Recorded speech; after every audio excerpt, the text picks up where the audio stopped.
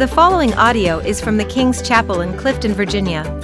For more information about our church or to listen to more sermons from this series, you can visit us online at thekingschapel.org. Okay, for those of you that are sympathetic criers, get ready because it seems like I cry every sermon. I don't know what's wrong with me. It's some emotional tweak. My family says I need to be on meds. So great pastor, ADHD, and pray for me, for I am weak and needy. But his strength is made perfect in our weakness, and that's really the message of the gospel. Lost and fallen, I'm broken and can't stand up, and Christ comes alongside and picks us up and places us on our feet.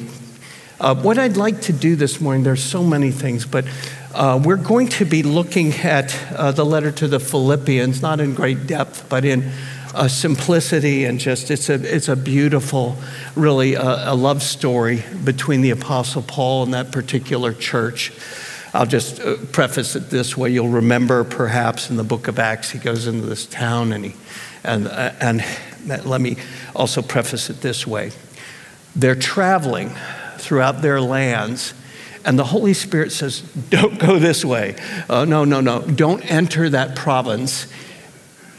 And he guides them to this particular city, and they go down by the river as I remember it. I'm coming off the top of my head here, and a lady named Lydia there, she is a seller of fine and beautiful scarlet clothing, and probably fairly well off. And they meet her, and they're there at a gathering of kind of Jewish believers, and they share the gospel. And there's a receptivity in the people that are there.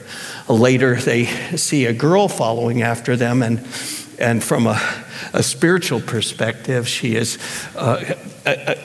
sorted out by some kind of demonic force that controls her. So they're in ministry. You can call it mental illness. For us, it's a darker thing. But Christ has power over all the wiles of the enemy and all of the difficulties. But there's a second chapter in that book, and the third one is, of course, they preach the gospel, and ultimately they're arrested because wherever they go, riots break out because there are those that do not agree with our message in this hour that we live in here. And I won't go far with this, but we have people that were like me doing picketing at abortion clinics, and they're in danger, a lot of danger these days, and from the wrong people. We're living in an interesting hour, and it is not dissimilar to what the early church went through. But here's the beautiful thing.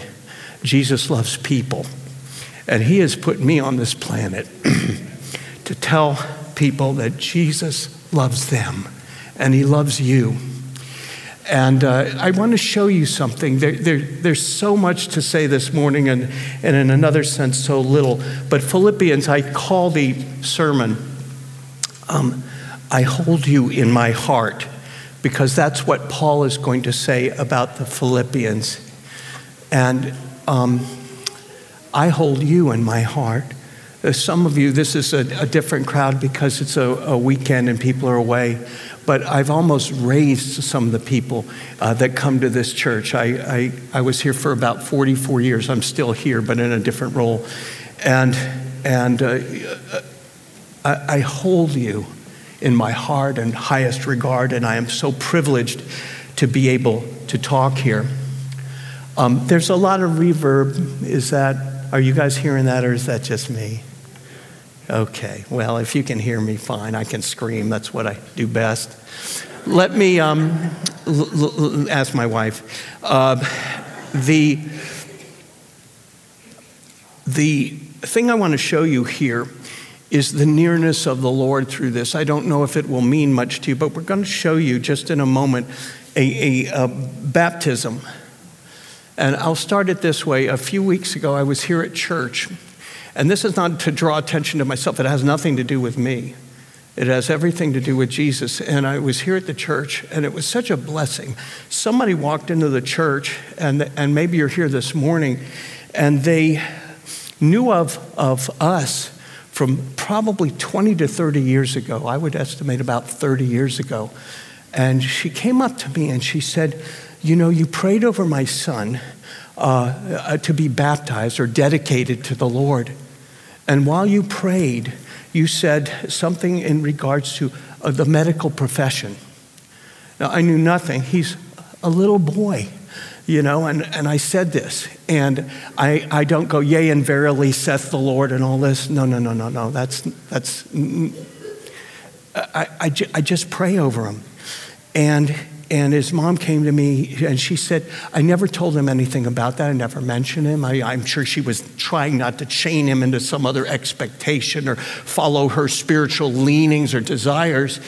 And what happened was he never showed, here's my prophetic ability, he never showed any interest in the medical field until apparently sometime around the age of 19 or maybe a little beyond that.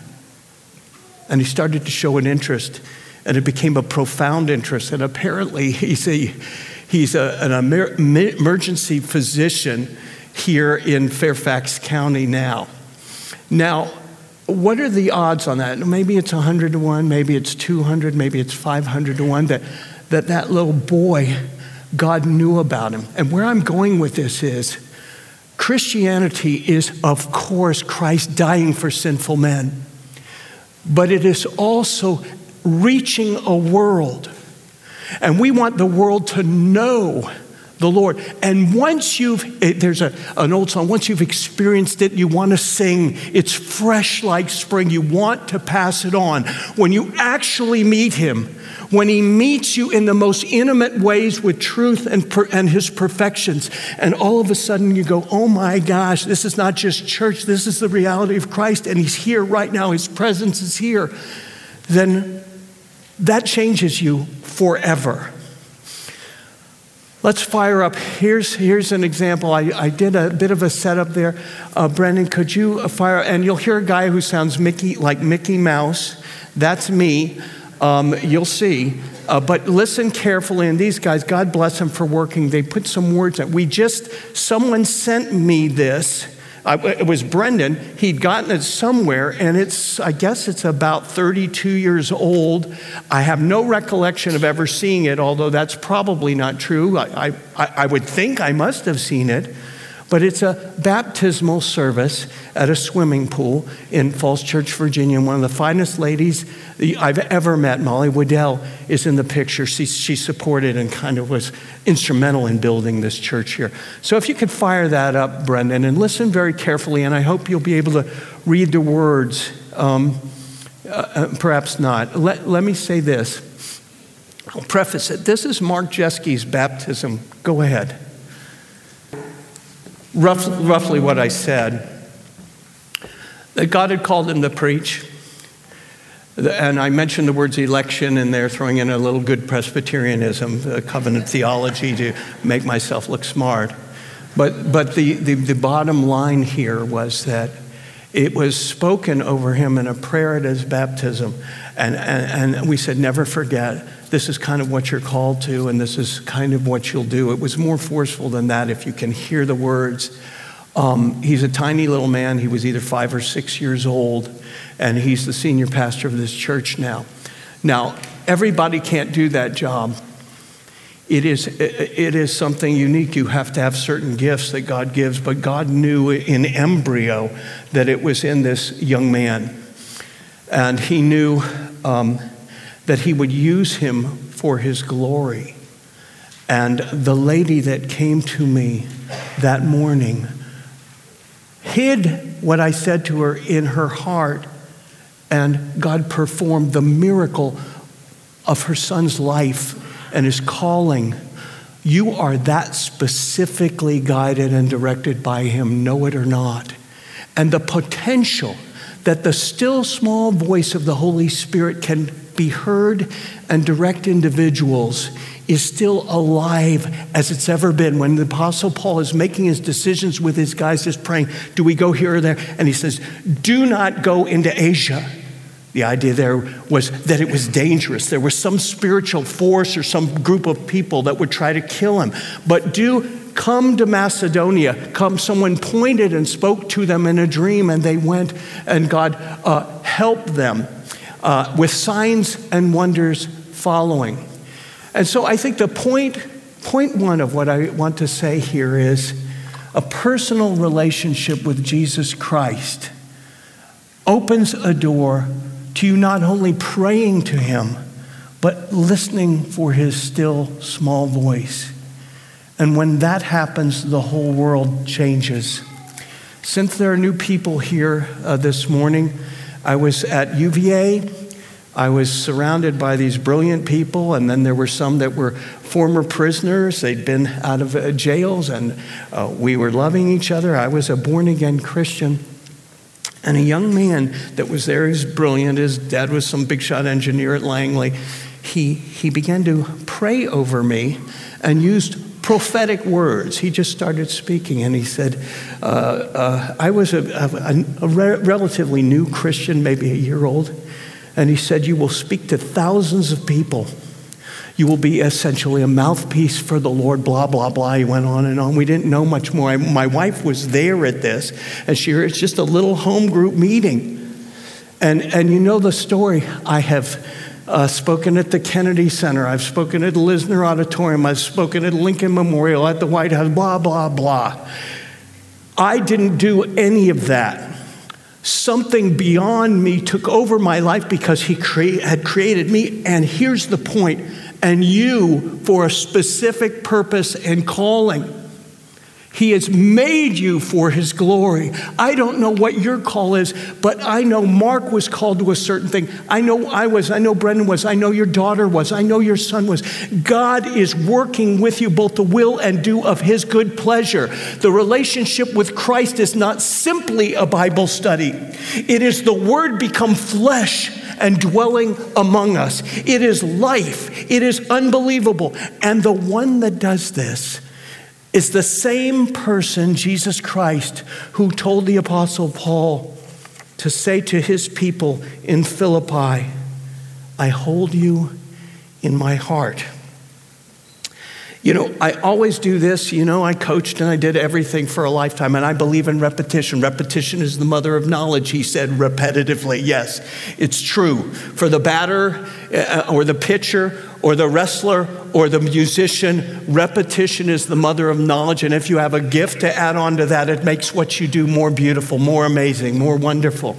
Well, here's something for you to repeat and helpful. And I bring this because this is how I function. AAA. When you meet somebody for the first time or the 100th time, ask questions of them. Show an interest in them. Admire anything you can about them. We all need love. We all need encouragement. A, ask. B, admire. And C, admit. Admit you came to Christ. Perhaps you don't start with the name of Jesus, but I just say, I was lost. I was living a derelict life. I had been gifted. I had been blessed. I had been spoiled rotten. My parents did everything they could for me. And I was destroying my life by increments as a 19 and 20-year-old, wasting my time in bars and with friends that I shouldn't have been running with. And I was tormenting myself inside until Jesus Christ came and changed me from the inside out. The Lord put a zeal in my heart to meet people, and I'll talk to people crazily, starting with 3 A's. Ask, admire. I ask them questions I admire, and if the Lord, like a boxer, if an opening is there, or a wrestler, or whatever it is, you move a certain way, then I take a chance and say something to them. Try to find some way to put the name of Jesus in. But God, at this time and in this moment, I think in this moment in America's history, there is no better time than for you not to be under some pressure from some preacher in a church, but to listen carefully to the still small voice and speak to people. You know, when Paul was in Philippi, he changed his world there. Amazing things happened. Let's read a little from here. But if you see people around AAA, and then there's the ABCs, AAA, then there's the ABCs. If you have opportunity, you just admit you're a sinner. There it is again. Why do we do that? Why do we take that? Why do we advertise the dark side? Because everyone has a dark side. Everyone is lost.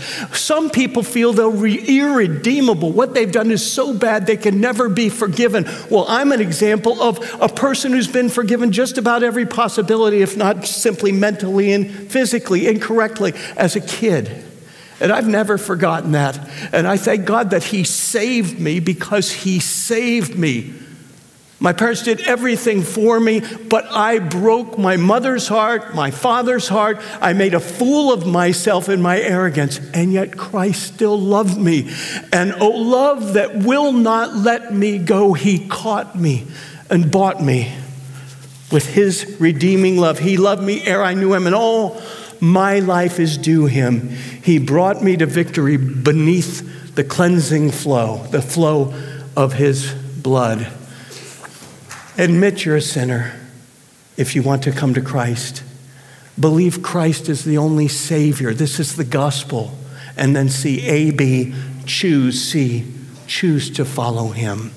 It's the greatest decision you can ever make in your life. Let's just pray for a moment. Lord, you hold these people in your heart.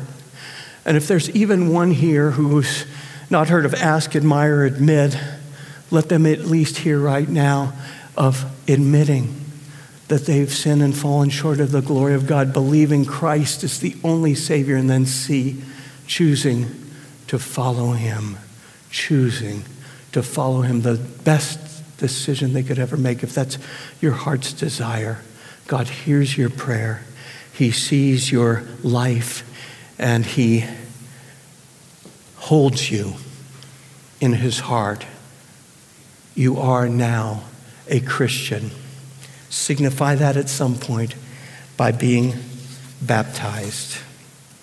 You know, I'm just going to mention some tools while I'm up here. One of them is, if you want everything I say, everything, we're in an era about using other people's material. Well, all preachers have is other people's material, the Bible and commentaries. And I must tell you, if you have to get one thing, my choice would be William Barclay's New Testament series. I think it's called the Daily Study Bible. William Barclay, just remember that. A lot of guys are wonderful theologians, but he's a writer. And when he writes and the story tells, etc., you understand the Word of God. Another huge tool, I think, is this relatively new Bible, and I thought I dragged one up here. It's the English Standard Version Study Bible. I don't want to do a big thing about versions. You know, my father-in-law was one of the foremost theologians in certain ways in the world. And so I was able to grow out of the root that was Earl W. Morey, Dr. Earl W. Morey, and I married his daughter, which was the second best decision I ever made after serving Christ. But the ESV is a wonderful Bible. You could almost do without anything else, and it gives you, they have fantastic commentators and also systematic theologians that designed it and built it. So something to think about, ESV Study Bible. They were used by the Lord, the group that was with Paul, as servants of Jesus Christ. Let's look at verse 1 in Philippians. Paul and Timothy, servants of Christ Jesus, to all the saints in Christ Jesus who are at Philippi, with the overseers and deacons. God is interested in people. He was interested in that little town. He won people to himself through the hands of the apostle and his assistants. And he was concerned about the spiritual leadership of the town. He immediately talks about overseers, that means elders, and deacons, that means servants of the Lord that oversee the work of ministry. Grace to you and peace from God our Father and the Lord Jesus Christ. I thank my God in all remembrance of you. This is Paul. This is a unique messenger of the Lord Jesus who suffers everything for the sake of the gospel and is worthy of our closest reception in terms of hearing and installing the things that he wants to put into our heart. I thank my God in all my remembrance of you, always in every prayer of mine for you all, making my prayer with joy. It's just what love says. It's what a lovesick sailor says to his girlfriend when he meets her and knows she's the one. making my prayer with joy because of your partnership in the gospel from the first day until now. The second he met Lydia, he knew it was love at first sight. She loved the Lord, and he loved her and this town. Let me just preface this. If Philippi became a place that was just so open to the gospel, we don't know why. He would go in towns and they'd stone him, but other towns, this place just was filled with love, and they always followed him. And he became kind of but the Apostle Paul was kind of their missionary. And they got behind him financially. They kept enrolling and rocking through the toughest times because there was something they knew about him, and that was that they were in his heart. Always in every prayer of mine for you all, I make my prayer with joy because of your partnership in the gospel from the first day until now. And I'm sure of this, that he that began a good work in you will bring it to completion at the day of Jesus Christ. God is working in you. He's changing you from glory to glory. You were made for a purpose. You're special. And he is going to be relentless in taking the clay of the human personality and shaping it into something made for his glory. Relentless. He doesn't give up on you. He doesn't quit. He puts you back on your feet when you fall or fail. But friends, he is with you, both the will and do of his good pleasure. He is determined that you become shaped more and more into the image of the Lord Jesus Christ, not trusting in your own righteousness or your own genius or anything like that. It's simply leaning on him. And I'm sure of this, that he that began a good work on you will bring it to completion at the day of Jesus Christ. It is right for me to feel this way about you because I hold you, here's the key verse, I hold you in my heart. I hold you in my heart. You are all partakers with me of grace, both of my imprisonment. He is now imprisoned in Rome. He has continued to reach every part of his world, every place he could possibly go safely as the Holy Spirit led him. He took a small band of people, and some were associated with Philippi. And I hold you in my heart. You are all partakers with me of grace, both in my imprisonment and in the defense and confirmation of the gospel. He wanted to tell people good news. You know, I walk down, every day I go walking, and I'm not on duty every second, but kind of. And we walk by people, and we're looking to see if God opens up a door of ministry to talk to somebody. I don't grab anybody. I don't do that. I just trust him to lead and guide. And what I do notice, however, is there are a lot of people who can't smile. Those of you that walk, you know what I mean. They don't smile. And then there's this other group of people that has a measure of joy. Invariably, if you look underneath the hood, they know the Lord Jesus. Jesus Christ makes a difference in our daily walk. You can recognize joy in the Holy Spirit in human beings. It's the most exciting thing just to see it. But then when you see the other side and you see people that look like they don't want to live anymore, it breaks your heart. And that's where we AAA, ask, admire, admit, and then admit we're sinners, believe Christ is the only Savior, and choose to follow him. And Paul loved these people in this town. It's right for me to feel this way, to bring the work of Christ to completion in your life. Because I hold you in my heart, you are all partakers with me of grace, both in my imprisonment, now he's in prison, and in the defense and confirmation of the gospel. For God is my witness, how I yearn for you all with the affection of Christ Jesus. And it is my prayer that your love may abound more and more with knowledge and all discernment, so that you may approve what is excellent, and so be sure, pure and blameless for the day of Christ, filled with the fruit of righteousness that comes through Jesus Christ to the glory and praise of God. He's writing to a group of people that have a lot of military people in it. This is where military officers retired. And there's some affinity there. There's something going on there. They are open to the gospel, and Philippi is changed. I have a sense that it probably changed fairly rapidly. Some people were just ready. They were chain linked together in some way. Maybe Lydia was used of God so mightily. She was so convincing. You've met those ladies. One friend of mine, he was a hood. He was a motorcycle gang leader, and he walked by this lady every day at a work job, and she said, "Jimmy, Jesus loves you. Every day she just said that, Jimmy, Jesus loves you. And Jimmy, who had been hit in the head with a board with a nail in it and fought everything known to man, could not fight the love of Christ in that girl. This is going on here in Philippi. Maybe some of these soldiers who don't have to pay taxes anymore because the Rome's reward for their service was to put them in Philippi. Maybe they're opened up to Christ.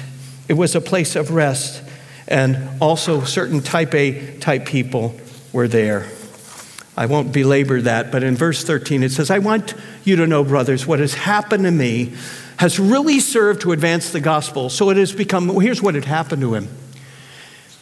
You'll remember he came all the way to Rome because of riots that broke out in Jerusalem, and I don't want to tell that whole story because my time is limited, but he is forced, and by his own decisions, to stand before Caesar and have to give account for what he's done because he's seen as some kind of troublemaker. And yet in Jerusalem, they knew that he was a Roman citizen. So friend, you did not put a pinky on a Roman citizen if you weren't instituted and made as a Roman, say, soldier or officer. They were unique. England used to rule the waves, and they had their emissaries all over the world. And if you were a British soldier, you had credibility, you had strength. So this is Paul's situation, but he goes all the way to Rome. He's under guard. People are trying to murder him, and they have to protect him in Rome. So what they did was they put about 1.5 foot long chains on a soldier and chained him to Paul every day of his life, every hour of his life. One of my sources alleged that almost the whole Roman garrison that was in Rome to defend it over a 2-year period when Paul was locked up in his own rented dwelling were strapped to him by this 1.5 foot long piece of chain. Almost every individual rotating through knew him, had spoken to him. And what does he say about this horror show? Well, he makes lemonade out of lemons because Jesus is with him.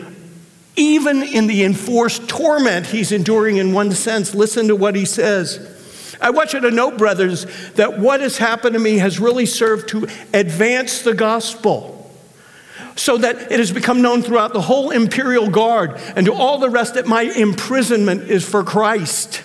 And most of the brothers, having become confident in the Lord by my imprisonment, are much more bold to speak the word without fear. They see this guy, and he's taking every blow and every shot, and he's chained and he's surrounded by soldiers, and he's still making a gigantic difference in his world.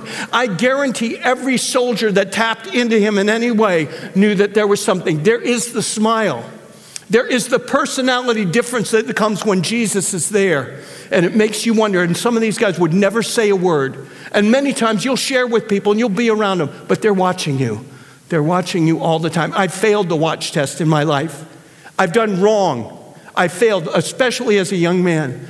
But over time, it became more Christ-reflecting to watch me, because he'd been so good in me and he'd shaped the clay of my life. Well, Paul had been shaped endlessly by his Lord and Savior. And everyone that was anyone began to know he was there because of his stand for Jesus Christ, and the good news about Jesus was going out. And most of the brothers, having become confident in the Lord by my imprisonment and much more bold to speak the word without fear, were bold to speak the word without fear. Some indeed preach Christ from envy, and some from rivalry, but others from goodwill. The latter do it out of love, knowing that I am put here for the defense of the gospel. God had put him in that bad situation.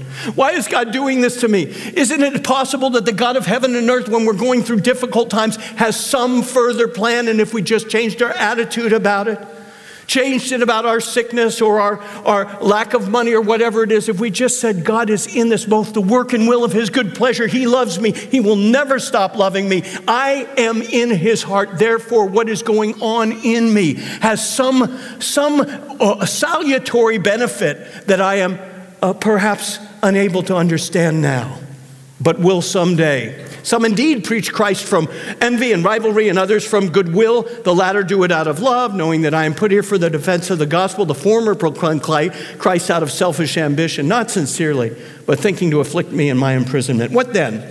Only that in every way, whether in pretense or in reality, Christ is proclaimed, and in that I rejoice. Yes, and I will rejoice. What's this guy rejoicing about? He's in prison, surrounded. He's rejoicing because he's not in prison when he's imprisoned. He was in prison when he was lost, but now he's found amazing grace. How sweet the sound that saved a wretch like me. For I know that through your prayers and the help of the Spirit of Jesus Christ, this will turn out for my deliverance. It is my eager expectation and hope that I will not be at all ashamed, but with full courage, now as always, Christ will be honored in my body. For to me, to live is Christ and to die is gain. I win. Heads I win, tails I win. If I am to live in the flesh, that means fruitful labor for me. Yet which I shall choose, I cannot tell. I am hard pressed between the two. My desire is to depart and to be with Christ. Christ was so real to him that he just saw the transition from his reality, our reality, into heaven to just be a moment away, just a step away. My desire is to depart and to be with Christ, for that is better but to remain in the flesh is more necessary on your account. I hold you in my heart. Convinced of this, I know that I will remain and continue with you all for your progress and joy in the faith, so that in me you may have ample cause to glory in Christ Jesus because of my coming to you again. Now, this is a summation of everything that's been said in Philippians, and I end with this. Only let your manner of life, here's where he's going in the big picture, here's the repetitive thing we should grip. Let your manner of life be worthy of the gospel of Christ, so that whether I come and see you or I'm absent, I may hear of you, that you are standing firm in one spirit, with one mind, striving side by side for the faith of the gospel. And be not frightened in anything by your opponents. This is a clear sign to them of their destruction, but of your salvation, and that from God. For it has been granted to you that for the sake of Christ, you should not only believe in him, but also suffer for his sake, engaged in the same conflict that you saw I had, and now hear that I still have. Let's bow our heads to pray. Lord, there's a lot here, but the simplicity is we need Jesus. We're called to go into the world and preach the gospel, making disciples of all men, baptizing them in the name of the Father, Son, and Holy Spirit. Let us reflect your glory to the people around us, we pray. Let me read you this verse as I conclude. Bill Gaither wrote this.